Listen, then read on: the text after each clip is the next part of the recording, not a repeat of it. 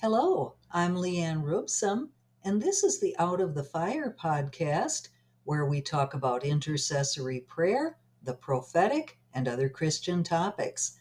I'm an author and speaker, prophetic teacher, and intercessor. Welcome. We're working our way through a series I've entitled, What Should the Church Look Like? So far, we've talked about the church being primarily family, that we are one body in Christ, that we are an army, we're a house of prayer and worship, and we're a healing center. Today we're going to talk about a few other attributes of the church. First of all, the church is a governing body upon earth. We carry out our governing function in a couple of ways.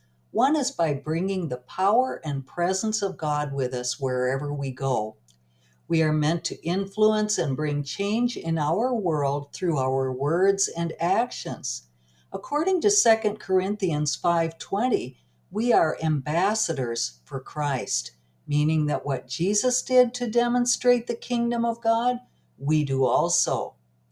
According to Acts 10:38, Jesus went about doing good and healing all who were oppressed by the devil, and we do likewise. He spoke light and truth. We are to do the same. Jesus said of his disciples, "You are the salt of the earth and the light of the world, a city set on a hill that cannot be hidden." And you'll find that in Matthew 5, verses 13 and 14. Paul worded it, "God makes manifest by us the savor of his knowledge in every place." And that's 2 Corinthians 2:15. So we govern by bringing the Lord's kingdom to our world in how we do life. Each of us can do this in the process of going about our daily occupations. But in order to be as effective as possible, we should stay aware that this is why we have been placed by God in our particular spheres of influence. We must not miss our opportunities. The second way we govern on earth is through prayer. In Matthew 18, verses 18 and 19, Jesus said, "Truly I say to you, whatever you shall bind on earth shall be bound in heaven, and whatever you shall loose on earth shall be loosed in heaven. Again I say to you, if two of you shall agree on earth as touching anything that they shall ask, it shall be done for them by my Father who is in heaven." In his book, Secrets of a Prayer Warrior, Derek Prince said this: "The Bible reveals that this world is not really ruled by presidents and governors and dictators. They only seem to rule. The people who really rule the world are those who know how to pray." We need to grasp this idea and run with it. Our governing function is carried out both individually and as a church body. While each of us should be an ambassador and a prayer warrior, when we join together in unity with other believers, our effectiveness is greatly multiplied. Corporate governing as a body ties in with what we already saw in part 4 about the church being an army. No man fights a war all by himself. Ultimately, we will physically govern on earth with Christ when he returns, and we with him, for his millennial reign as king. The governing we do now is a seed, a foretaste of what is to come. And then the church is a center for discipleship. What did Jesus tell his disciples before he left earth? In Matthew 28, verses 19 and 20, he said, "Go therefore and teach or make disciples of all nations, teaching them to observe all things which I have commanded you." Paul called this discipleship the perfecting or equipping of the saints for the work of the ministry, for the building up of the body of Christ until we all come in the unity of the faith and the knowledge of the Son of God into maturity, to the measure of the stature of the fullness of Christ, so that we are no longer children tossed to and fro, carried about with every wind of doctrine by the trickery and cunning craftiness of men, whereby they lie in wait to deceive. And you'll find that in Ephesians 4, verses 12 through 14.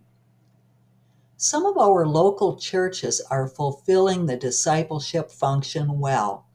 However, based on the amount of serious doctrinal error which has become commonplace in the church today, apparently many of our churches are not getting the job done. In charismatic, prophetic, apostolic circles, we often focus on equipping the saints in how to do the supernatural works of Jesus, but we have neglected to lay the firm foundation of the core doctrines taught by the original New Testament apostles. Indeed, we have neglected teaching the Bible as a whole. On the other hand, in fundamentalist, non-charismatic streams, there is often a great adherence to Bible teaching, while not emphasizing pursuing intimacy with Jesus himself. As you can see, the church needs a lot of improvement in the discipleship area. The discipleship function can be worked out in a variety of ways. The Word of God should be preached from our pulpits, and in many cases that isn't happening as it should. Home Bible studies and Bible classes within the local church can further enhance the work. One-on-one discipleship with mature believers mentoring newer Christians is just as vital as what we receive through sermons and structured teaching. It's all important. I personally believe we should see more teaching from the Bible on God's nature. If we understand who He is and how He acts, we can then apply that understanding to developing Christ-like character in our own lives. Too many believers in our day have little understanding of either God's nature or how to live like Jesus. And these things can be taught systematically if we choose to do so.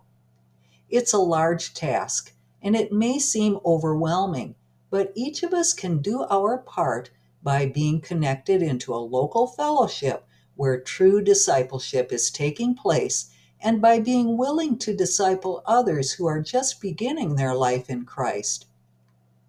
Now, in our next episode, we'll wrap up this series with one more aspect of who the church is, and then a few final thoughts. I'd love to have you visit my website, characterbuildingforfamilies.com. There you will find my book, Before Whom We Stand, The Everyman's Guide to the Nature of God.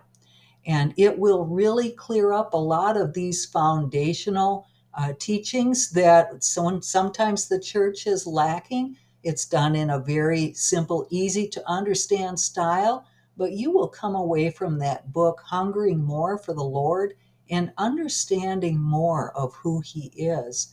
So I'd welcome you visiting characterbuildingforfamilies.com. And we also have another book there called River Life, Entering into the Character of Jesus. And that will help you as well to grow in your Christian life. This is Leanne Rubsum with Out of the Fire, and I thank you for listening.